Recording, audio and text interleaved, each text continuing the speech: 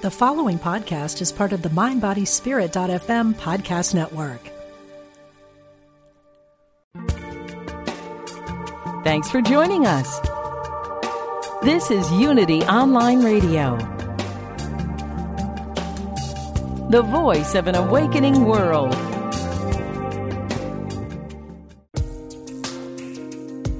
Fascinating interviews and compelling conversations. Be present. The Diane Ray Show.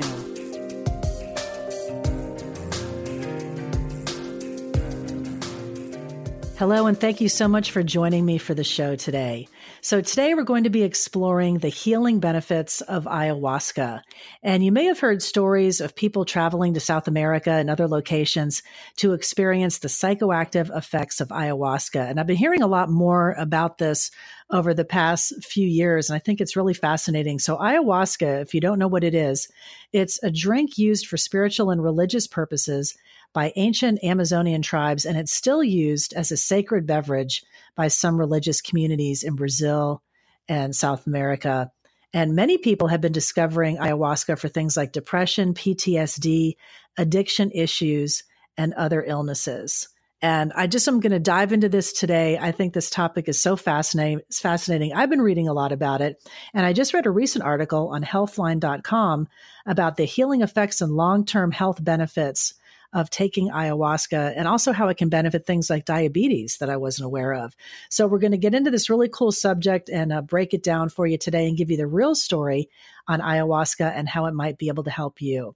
So I'm really happy to welcome my guest today. I first met Tony Moss last year at the Parliament of World Religions in Toronto, which was just an amazing, mind-blowing event. And what caught my eye was Tony was standing in front of a brightly colored booth that said ayahuasca in big letters. So of course I walked over there. I'm like, what is going on? So I went over and we had a great conversation that I taped as part of another show called A Seeker's Guide to the Parliament of World Religions that you can download from unityonlineradio.org. Just go under my tab, Diane Ray, Be Present, The Diane Ray Show. You'll find that there. So Tony is a really cool guy. He's a visual and recording artist, event producer, and founder of I Am Life, which is a nonprofit event production project focused on interconnectivity. And Tony has over 20 years of experience with plant medicine and entheogens, as ayahuasca is categorized as, and he's an advocate for the decriminalization and responsible use of all plant medicine. So I wanted to get him on the show today for a deeper conversation about ayahuasca. So Tony joins me today from LA, and thank you for taking the time to talk to me today. I really appreciate it. Thank you. It's an honor. Thank you. Well, welcome to the show. So, Tony, I know that ayahuasca is derived from a plant, but I think a lot of people are not sure exactly what the plant is, and its properties and how it really works. So can you just give kind of the basic 101 of ayahuasca?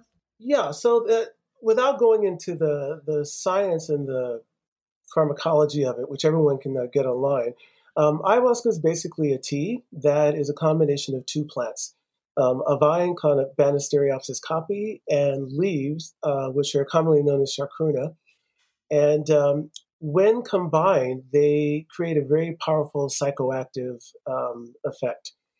And they are considered, the beverage itself is definitely considered a medicine or a sacrament as opposed to a drug, mainly because it's predominantly used almost exclusively for psychospiritual and healing work. And how is ayahuasca prepared? So the combination of the vine and the leaves, the vine has a kind of rough exterior bark. So that is typically broken down because that doesn't contain the medicine that you're interested in, and it's also bitter. So they first break the vine, and it looks like a DNA spiral typically, and so that's broken down. All the outer bark is removed, and then the vine itself is ground into kind of its more fibrous content. So it's a lot of very long strips. And that is boiled, layered in a pot, vine leaf, and then it's boiled for hours and hours and hours, depending on who's brewing it and the various traditions of making it. And the result is oftentimes, but not always, a very thick brown-colored, relatively bitter tasting, but not always, tea that the curanderos, which the people in the West are calling shamans, use for either they take it themselves to kind of diagnose patients, and from that process, they might also prescribe ayahuasca for the patients. That's traditional. These days, people are flocking to South America and the Amazon, and of course, in the United States, really for psychospiritual work, not for specific like healing for like a physical ailment. I was watching a show not too long ago on the Vice channel. I don't know if you've ever seen it. It was called Hamilton's Pharmacopoeia, and this guy goes down to South America, and they showed the whole process of how they prepared ayahuasca, and it seemed like it's a long process, right? I mean, it takes a Oh, yeah, while to get this to where you really want it. absolutely. Yeah. There's the harvesting, of course. Unless the vine and the leaf are being cultivated, so they're close by. Typically, you have to go foraging for it. And the indigenous people and people making it, of course, know where it is. So you have to collect the vine, and the vine can be huge. I mean, it can grow, 2 stories into a tree and be, a couple of feet in diameter at its base. And so they have to climb high enough to get the thinner vines that you actually want to work with. And then, of course, you have to go and you find the bush, Psychotropis viridis, that's a chacruna leaf.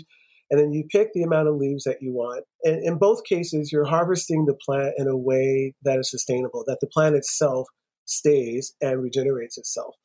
Yeah, then you've got to bring them back. As I mentioned, you've got to strip all the outer bark off the vine. And meanwhile, you've got to clean all the leaves, typically individually, because they can have, dirt and, moss and things growing on them. And after that arduous process, then there's a process of laying it into the pots, continually adding water because it's, boiling away. And that can be the minimum probably for a weaker brew, like 4, 5, 6 hours, but oftentimes like overnight. Yeah. I think this is so fascinating because I'm a big fan of teachers and authors like Ram Dass, and I read Be Here Now and all of his books and his experience with psychedelics and kind of the spiritual revelation that he came to through the use of it, just totally changing his life, going from Richard Alpert to Ram Dass. So many people have read that story. And if you do a little more digging, studies with psychedelics started back in the 1950s when more than 25,000 doses of psychedelic drugs were administered to thousands of people. And it was accepted then, that they had value, especially for things like depression. And some people have reported after one LSD experience, they ended years of tradition. I mean, years of depression when traditional things failed, when regular Right. therapies failed. People just had these amazing experiences. Then these studies were canceled, back in the 60s, just because people kind of the drug got out. There was a lot of abuse of it. And then the government restricted a lot of the research. But things have started to change, especially over the past few years. Institutions like Johns Hopkins have been approving clinical trials. So can you shed any light on that, on any of the recent studies that you're aware of? Now it's becoming, more accepted to look back on this and, improve the research and have more research into using things like ayahuasca. Yeah, it's a very checkered and interesting history. As you mentioned, the explosion of plant medicines and psychedelics that occurred in the 60s was profound. It was a renaissance in a sense, that suddenly these ancient plants, and the very recent ones, LSD, a lot of people hadn't even heard of them. And suddenly they were showing a lot of great promise in helping people with everything from anxiety, depression, some physical ailments as well. A lot of people were getting the first glimpses into, a spiritual path, in some sense, enlightenment. And as you mentioned, because of a combination of abuse and, of course, coordinated propaganda, we went into the period which we're just easing out of, which we call the Prohibition. And fortunately, what that really did was drive the psychedelic and plant medicine use underground, which meant that we still have a lot of anecdotal and, in some cases, kind of clinical research and evidence that when the current psychedelic renaissance took off, we actually had a lot of info and research to pull on, which opened up the path for what we're seeing now, which is like the first, legalized clinical research trials of MDMA, psilocybin, LSD, and to some degree DMT, and San Pedro are in the early stages too of probably what we would call like sanctioned clinical trials of their health benefits. Yeah, so it's very exciting. I think that the main emphasis now is on mushrooms and psilocybin. That's the aspect of mushrooms that we're focused on, and LSD for healing things like PTSD, depression, and anxiety. And so it's very exciting. And of course, as you mentioned in the introduction to me, I'm very committed to and interested in the decriminalization of all plant medicines. And the reason is that when they were scheduled, that was really part of a war on drugs, in quotation marks, propaganda campaign and prohibition. And to some degree, because we weren't quite ready for the power of these substances, I would say to some degree that was probably appropriate. The problem is that when you schedule a drug, Schedule 1, the definition of that I think it's something like very high potential for addiction and abuse with no medical value whatsoever. Well, that's not true of any of the plant medicines across the board. And that's why I'm in favor of the decriminalization of them. I'm not saying they should be legalized, that every young person in America could go to the corner store and buy them. I'm referring to the taking them off of Schedule 1, acknowledging that they have potential medical and other benefits, and therefore the research can continue because we're only just beginning to understand the incredible potential, both for the psyche, the psychospiritual aspect, and for physical healing. Right. And you bring up a good point with other plant medicines, like cannabis has been legalized, although it is still considered a Schedule 1, saying it has no medical value, when, we can see so much evidence to the contrary, that it is. And so many studies done, other countries are way far ahead of us in that regard, like Israel and some other places. And, I agree with you. There definitely needs to be a lot more research. And, taking things like cannabis off Schedule 1 is definitely a step that has to be made. I mean, I don't see how they can continue to have this disconnect, where on the one hand, it's federally illegal, where the states are moving forward with decriminalizing and making cannabis legal. So do you know, like, the legal status? Ayahuasca is considered illegal as far as you know, or? It's a bit tricky. So the plant medicines fall into a unique category for this reason. For instance, ayahuasca itself is not illegal. However, DMT, which is the active alkaloid or the active ingredient, you'll call it, of ayahuasca, DMT is a Schedule 1, right? So technically, yes, ayahuasca, that would make ayahuasca illegal. However, if you you can go on eBay and you can buy the 2 different ingredients of ayahuasca legally, and it's not a problem. Wow. Right. So it's really fascinating in that sense. And you had mentioned DMT, though, and just explain to people what that is. And there's also a great video, I think you can still get it on YouTube, The God Molecule, I think it's called, about DMT. But could you just explain that a little bit for people who've never heard of it? Yeah, DMT is dimethyltryptamine. Again, without getting into the technical aspects of it, because they won't really register in the context of this conversation, it has been isolated by itself. A lot of people have had DMT experiences either on their own or guided by a facilitator that many of them have said has been the single most profound experience of their life, right? And it's in that context, it's typically inhaled. And the usual experience is that it is a very fast and furious experience, I call it. Within seconds of inhaling it, you're catapulted, a lot of people, into a realm that typically transcends or dissolves the ego. It may or may not be a visionary experience, but the most common experience is that people experience unity and oneness. They experience what they refer to a direct connection or communication with what we're calling God. They might have something similar to what we typically refer to now as like a near-death experience. They might meet entities, they might meet relatives.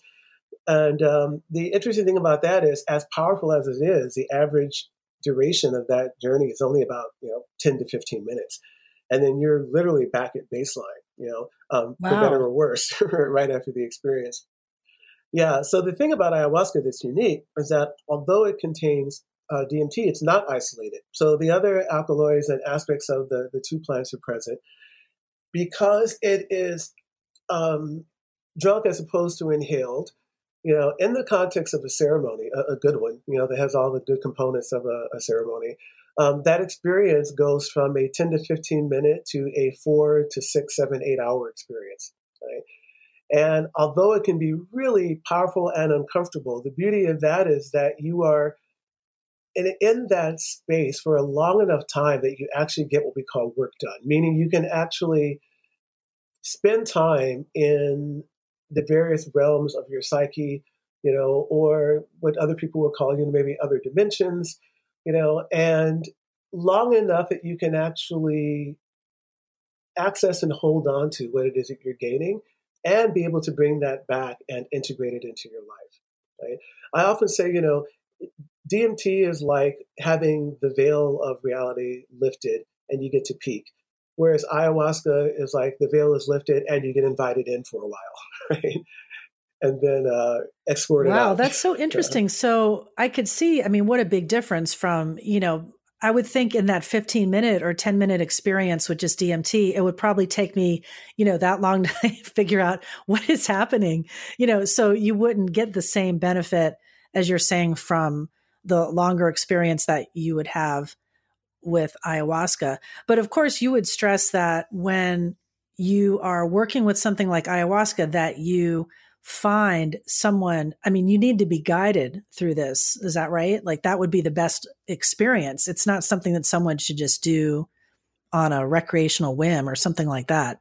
Yeah, and that's the classic and appropriately so advice for all plant medicines and psychedelics, because you just don't know, right? You really don't know what each experience is going to be like. And at the very least, it is recommended that you let someone that trust that you're going to be doing it. And if a solo journey is what you want, then you want to make sure, ideally, that you have what we call a sitter or a guardian, and that's someone that is aware that you're doing it and is maybe in the house or very nearby, that won't participate or interrupt you, but is at least there on the off chance that something should go wrong. And let's be honest, sometimes things do go wrong, but in general, in the context of ayahuasca, it's rare that someone does that as a solo journey. And the reason is that, unlike psychedelics, plant medicines, in this case, particularly ayahuasca, you cannot separate ayahuasca from the ceremony context itself. Right? So many people are starting to wake up to this. The context of the ceremony, the combination of ayahuasca, the setting, your intention, the components of the ceremony, the music, what's being said, the sounds that you're hearing, all of those things come together and are what make ayahuasca such a potent healing modality. Right? So for that reason, I never recommend that people do it alone. The very experienced people can, certainly, but in general, across the board, and I've been now working with ayahuasca, I'm entering the 28th year. I would say less than maybe 10% of all people I've ever encountered that have worked with it a lot would say that a solo journey is okay or recommended. Most are going to say, find yourself a good ceremony, or at least a really good I'm talking with facilitator. Tony Moss. He's an expert in ayahuasca and plant healing modalities. And we're just talking about the benefits of ayahuasca and some of the research that's being done on these different plants. It's just so interesting. So I've talked to a lot of people who have done ayahuasca. Well, not like a huge amount of people, but, handful of people that have had that experience. And they share what you had mentioned of that feeling of love, that feeling of oneness and non-separation between themselves and other other people and the planet and just that overall feeling of well-being. I mean, it just makes me think, like, what do you think would happen if, you took like heads of state, the Saudis and Iran and, had an ayahuasca ceremony? I mean, do you think that would drop that veil of hatred? And I mean, I know that's a fantasy, but what do Well, you think about that? the short answer is yes, most likely. And what you're bringing up is a huge conversation that takes place in the world of plant medicines in general, but specifically ayahuasca. And before I want to back up. I appreciate what I'm referred to as an expert in quotation marks in plant medicines. And I just want to qualify that's not the case. And why I say that is what I have is 27 plus years of experience, both direct experience and a lot of study and research. And because it's something that in a lot of ways I've dedicated my life to, the preservation and propagation, to I guess might be a good word, of the benefits of indigenous use of plant medicines. In that sense, I would just definitely say that I'm well versed in the subject at this point. But I am learning all the time. As we mentioned, this kind of renaissance is opening up lots of new research. And even the people that have been doing this for many, many years are learning new things every few months, So I want to qualify that. But getting back to your statement, it's a fascinating thing. A lot of people, when they hear that the main benefit of ayahuasca, or the main, I would say, kind of universal experience, is an experience of interconnectivity, a feeling of one with the planet, that literally the Gaia, the planet or the cosmos is talking to you, right, directly, or that you have no sense of separation of that. Some people would think like, well, so what? Right? Well, here's the thing. What I personally have learned, and a lot of people that I know that work with these medicines have talked about. If you look carefully, at the core of almost all of the challenges facing humanity, certainly the big one, climate change, fundamentally at the core cause of those problems is our loss of connection. This lack of connection with the planet, with animals, with each other, with the cosmos, a loss of connection with spirit, whatever that is. And it's in the breakdown of that, this profound misidentification with the ego and sense of separation, and clinging to tribal or cultural senses of identity, that we're in this mess that we are. The idea that someone would literally place their personal greed and gratification over the health of the ecosystem itself, right? These are all symptoms of that sense of separation. So it is ironic, and synchronistic, synchronistically beautiful, that at this particular point in history, when for the first time we are part of a generation of people, overlapping generations that literally can determine the fate of this planet, and it's not looking good. It's a beautiful irony that ayahuasca and plant medicines are having this resurgence at this moment, right? And I have been in ceremony with, executives from Silicon Valley, with some politicians, Fortune 500, type executives who have had profound experiences in one ceremony where they suddenly realize they can't continue business as usual, right? And it's not like they didn't know it before, but it wasn't a visceral, somatic experience strong enough for them to realize that it actually needed to start, in some ways, dictating their actions. Right? And for me personally, that's one of the reasons I think that decriminalization is so powerful. In addition to the personal seeking in the psycho-spiritual work that people are doing, enough people connecting with plant medicines in an appropriate context can literally shift the direction that we're headed on this planet by expanding and, I would think in some ways, both expanding and uplifting, like our consciousness. Well, it's something that definitely needs to happen, in light of everything that's going on, like you mentioned, with climate change, with the fear that's being stoked for, immigrants and people that look different than you do from other countries, and, just the lies and propaganda that's spread about that. I mean, you just wonder what could happen, if you went to the UN and, people participated with an open mind. It's kind of amazing to think about. It is amazing to think about, and it's been almost kind of I don't know, the word would be like a joke, for many, many, many years. There's been this kind of ongoing meme, amongst ayahuasca facilitators, that wouldn't it be great if you could lock all of Congress and the president in the White House for a week, and give them ayahuasca every night, right? If you looked back in history, with tribal groups and nations, I mean, do you think that's got to be a prerequisite to be a shaman or something like that? I would imagine, right? Well, for a shaman, of course, yeah. I mean, hands down, that is part of the prerequisite, and it's arduous, in most indigenous cultures, in the context, say, of ayahuasca, but most of the plant medicine, most of the cultures that have plant medicines at the core of their healing or spiritual practice, the process of becoming what we're calling a shaman, a healer, or a spiritual advisor, is a very arduous task. It's not taken lightly. It's grueling. It requires years and years, sometimes great isolation, being in what we call a dieta, meaning a special diet where you are dieting, you're eating very little food, sometimes very little water, and you're mainly focused on ingesting the various healing plants so that you really understand them, right? And you build a relationship with them. It's only then that at some point, and of course, you're also getting experience with working with a very experienced healer and the whole context of like ceremony and the healing practice and how that works. But the main focus is so that you have a very deep understanding of each plant. We're going to take a short break. We'll be right back, continuing the conversation with Tony Mas, ayahuasca and plant healing.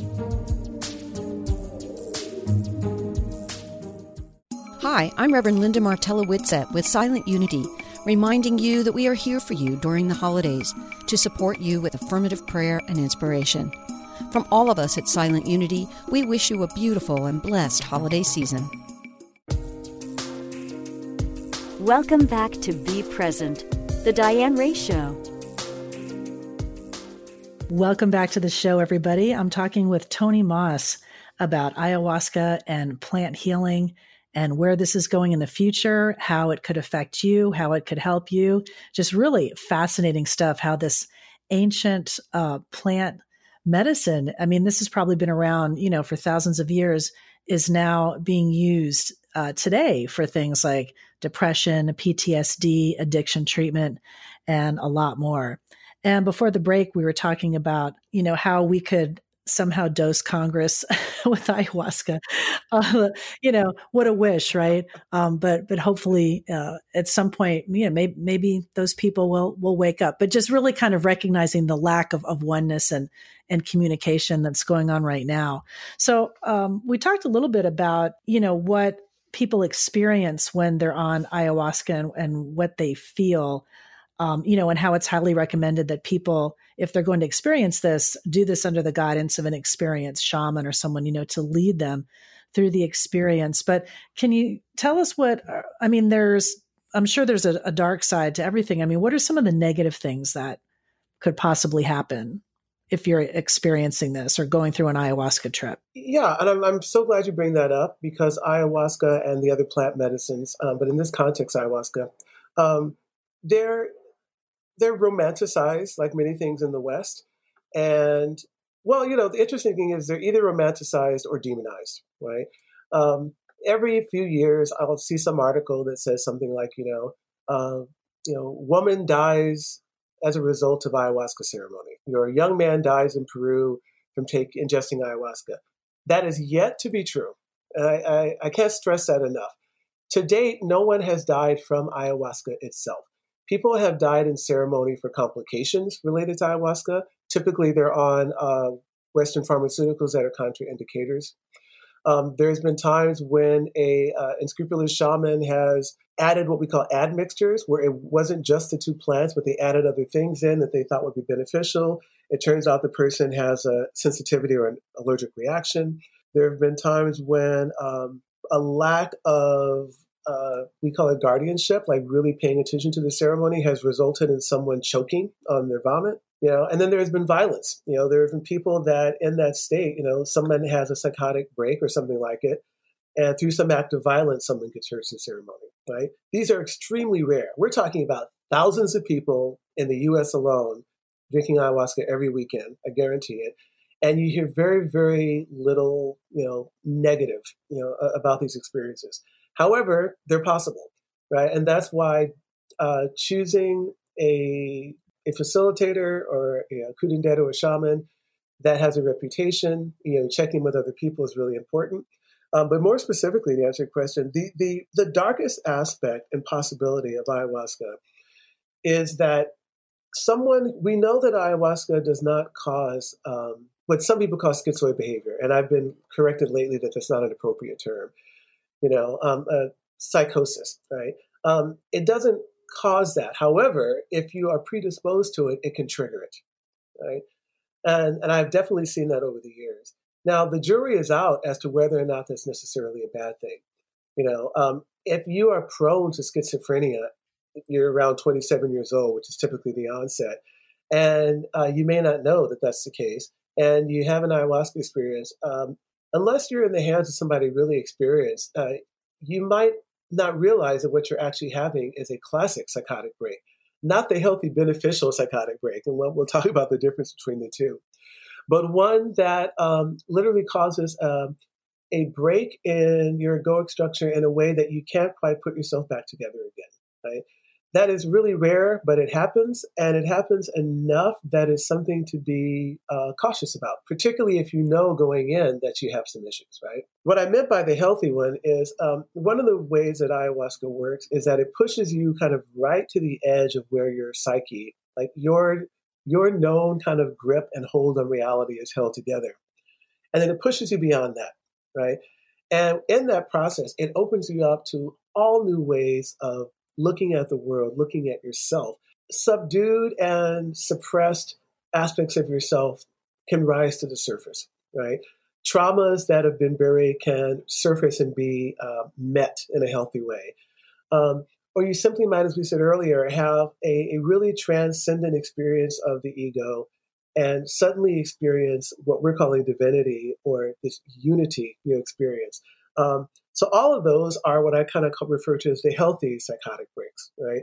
But the dangerous ones and the challenging ones are also a possibility. So that's the main dark aspect, I would say, or the challenging aspect of ayahuasca that always has to be kept in mind. So if someone has experienced schizophrenia or maybe has those tendencies, should probably stay away from it. At the moment, yeah. At the moment, the general consensus, when I attend the various conferences, the main one is the MAPS conference, which happens every few years. Multidisciplinary Association for Psychedelic Studies, I believe is the acronym, what it's for. And it's MAPS that have really pioneered the current clinical trials, that are making headway and really starting to remove the plant medicines and psychedelics from this prohibition. So at those conferences, one of the things that comes up all the time is a general consensus that ayahuasca is probably going to be beneficial in the field of mental health. However, it's too early to make a universal statement about that, and there's not enough research or experience for there to be any kind of best practice laid out, right? So the general consensus is if you are suffering from something like, schizophrenia, chances are you should probably stay away from ayahuasca, Now, I will say, technically that would also include bipolar disorder. However, over the last 10 years, I've talked to a lot of people who actually have been diagnosed with bipolar who told me that their experience with ayahuasca was the first thing that actually gave them some relief from the maybe symptoms of that and started to make them feel kind of whole and unified, So it's interesting. So that just kind of reinforces what I was saying earlier, that, it's too soon to know that if it could be universally beneficial for treating, any kind of mental dis-ease. However, it's possible. It is. It's so interesting. And also in the treatment of PTSD with people coming back from war situations, and you had mentioned where if people are dealing with buried trauma, how this can be so beneficial in bringing this up to be dealt with, so that you can heal and move on. So while the actual experience of it, I'm sure it could be pretty intense and unbelievable at that time, but the effect after that can be life-changing from what I've read. Have you seen that as well? Oh, absolutely. Yeah. Yeah. I literally have lost track, and I would have to say in the hundreds minimum of people over the last just 10 years, because the first 15 years or so of me working with the medicine, it was so underground that you weren't really necessarily hearing about a lot of other people's experiences, right? But that has shifted in the last 10 years, thanks to the internet and the popularity and, this kind of renaissance that we're in. We're calling it the psychedelic renaissance. I have personally met hundreds of people who have told me that it was literally a life-changing experience. I'll just give one example, that's really concrete. A young lady participated in a ceremony that I was in, and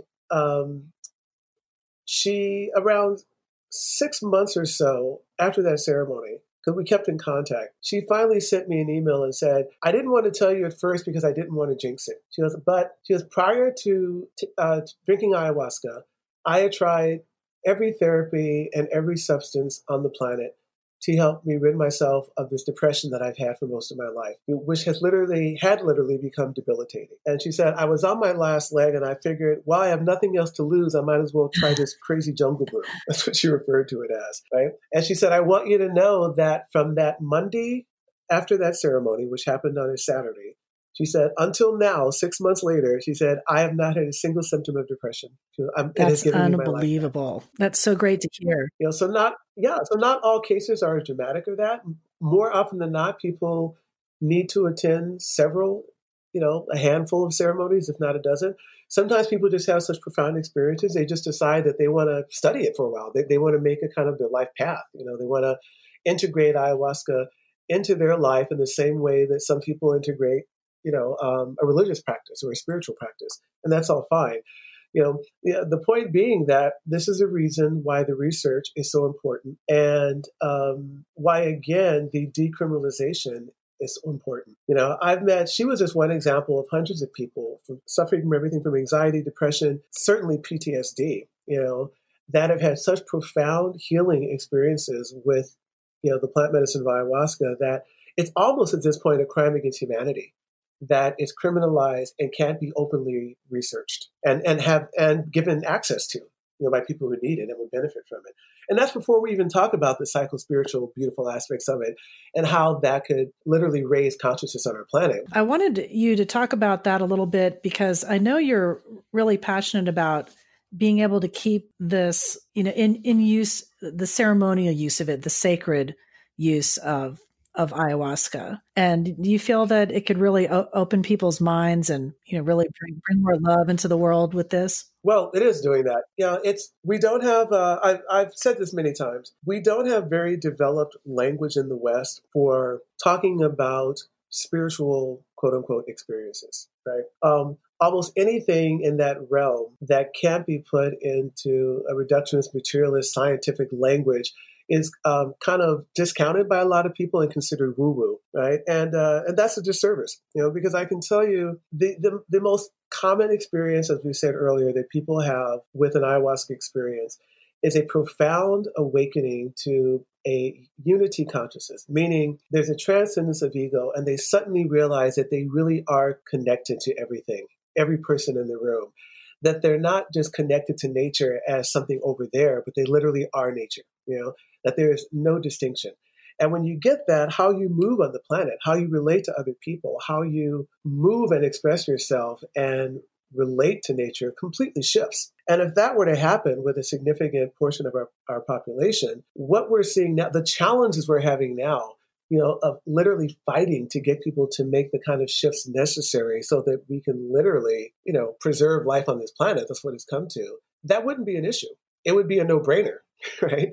And a lot of people, and literally thousands of them, over the last 10 years certainly, have told me that was the single most profound experience. In addition to everything else that they got, they suddenly realized that everything that the indigenous people or that a lot of spiritual teachings and texts and traditions had shared with them was true. That we really aren't separate from the planet, and that what we do to the planet, as the Native Americans, famously say, what we do to the earth, we do to ourselves. You're a creative guy. I mean, the ability to not only open us up spiritually, but creatively, the amazing places we can go, and things we can see Huge. and bring back. And you feel that it can be kind of it's a spiritual journey. We can bring this stuff back, and express it creatively.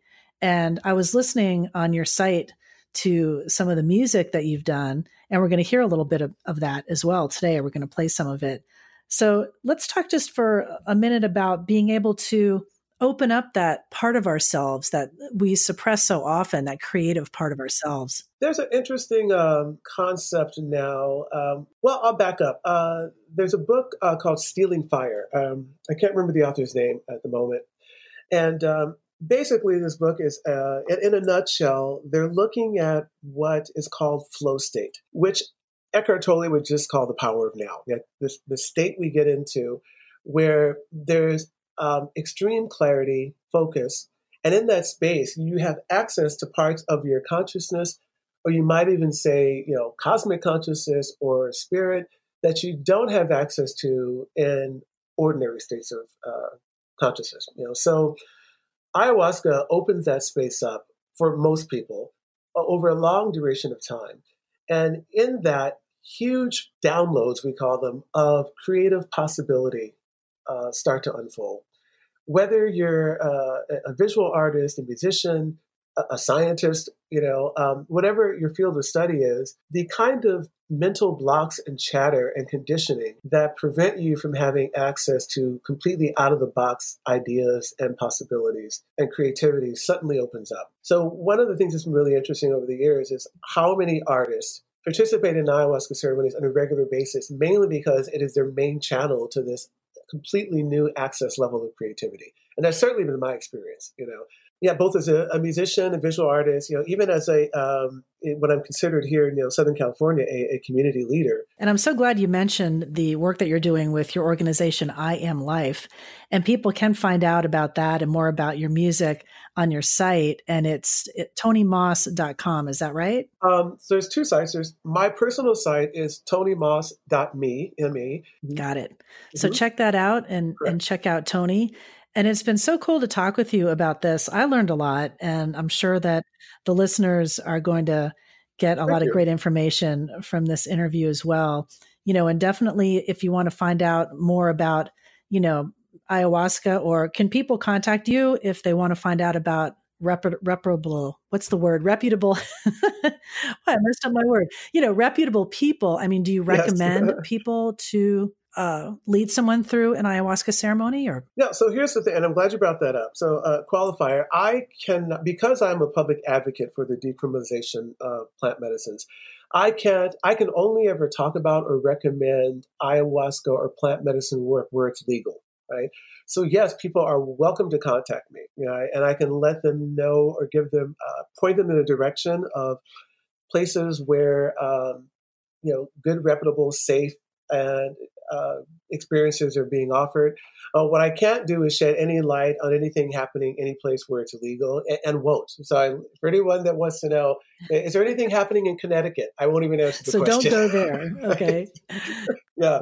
But since you're going to play Grateful, I will share one of the beautiful things that's come out of the ayahuasca in the West is something called neo-shamanic practice. And that is taking the best of indigenous practice, but modifying it so that it's really suitable and accessible for Western people, Western culture and consciousness. And out of that has grown this beautiful new modality, new meaning in its newness, called medicine music. And it is, as opposed to the beautiful traditional indigenous medicine music, it's music that artists and musicians are receiving while they're actually in the ceremony. So it becomes very potent healing medicine within the ceremony itself. And I brought that up because Grateful, which you want to share, is one of the songs that came out of that experience of a deep feeling. I initially received it because someone in my life had passed away. And part of my healing with that was an acknowledgement of how grateful I was to have been alive. And something they had told me was how grateful they were to have loved it all. And that is an example of what's called modern medicine music, or contemporary medicine music. And that song, people have literally contacted me from all over the world saying that they were someplace at a yoga class or at a ceremony, and that song came on, and it completely altered their experience. And so I'm grateful, literally, that that's the one that you chose to share. When I was listening to the song on your site, I really got like a gospel feel. I mean, it has that, that feeling, very bluesy, just such a beautiful song. And I thank you for letting me share it. And Tony, thank you so much for joining me today. I really appreciate it. You're welcome. Thank you so much. It's been a pleasure, and thank you for sharing the information. It's really an honor to be participating. For the moonlight falling through the trees, and for this ground beneath our knees, for the memories of love we have known, forever grateful.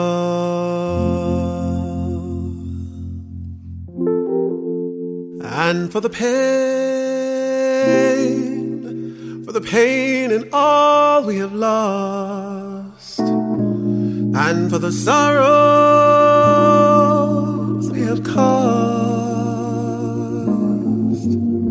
still we whisper grateful, so very grateful to have loved at all.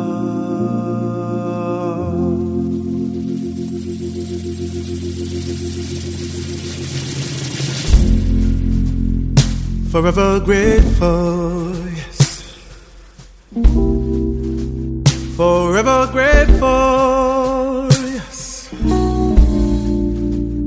To hear the birds at dawn, they're singing grateful, so very grateful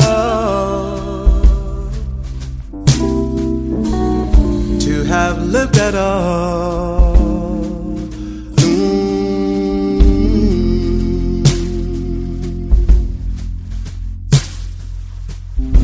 Forever grateful, yes.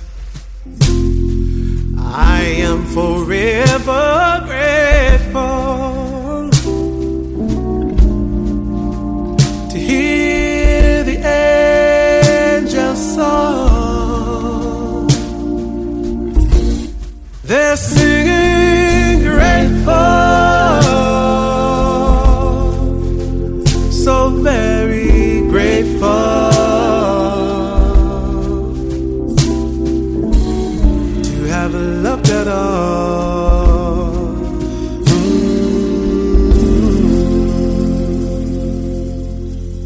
They sing to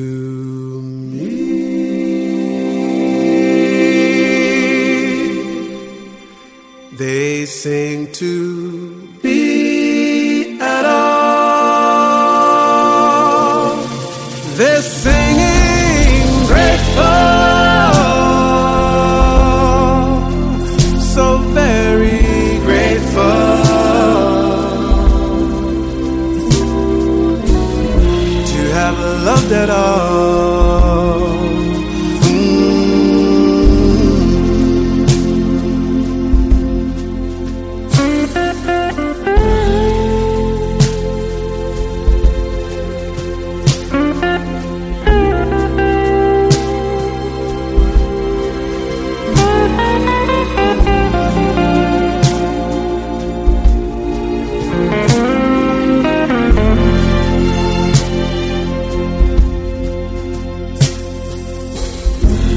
So when I be grateful, yes, in this moment grateful, just to sing and hear this song.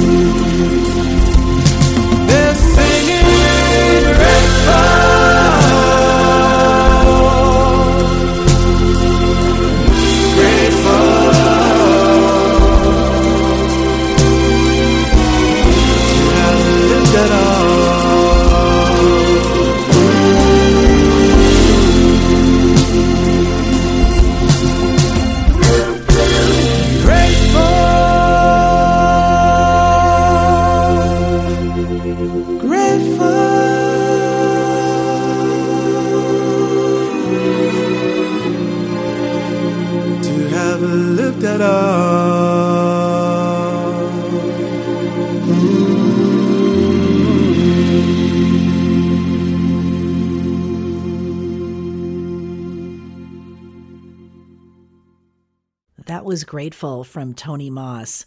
I'm Diane Ray. Thanks so much for listening. Here's a little more music from Tony with Herbert Quintieros. This song is called Kalyana Wind Song. And if you'd like to download the full version, go to Tony's website at tonymoss.me.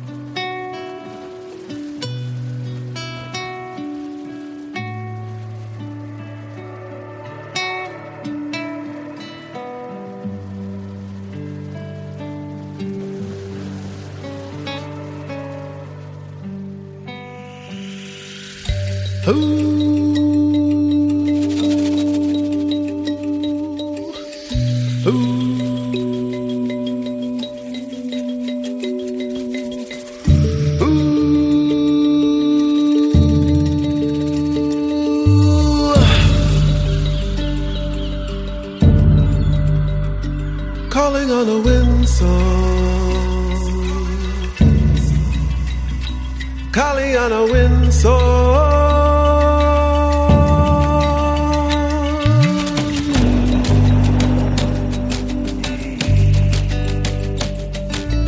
Wind song calls, but I've been away, and I've been away, and I've been away from you so long. Ooh, and I've been away, and I've been away, and I've been away, and I've been away for so long. And you, have you been away too? Have you been away too long to hear her call?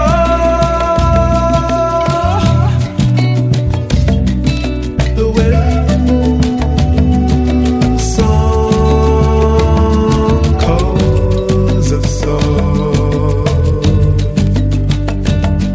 And you, and you, and you, to you she calls. And the cool rain falls and falls. Thank you for listening to Unity Online Radio, the voice of an awakening world.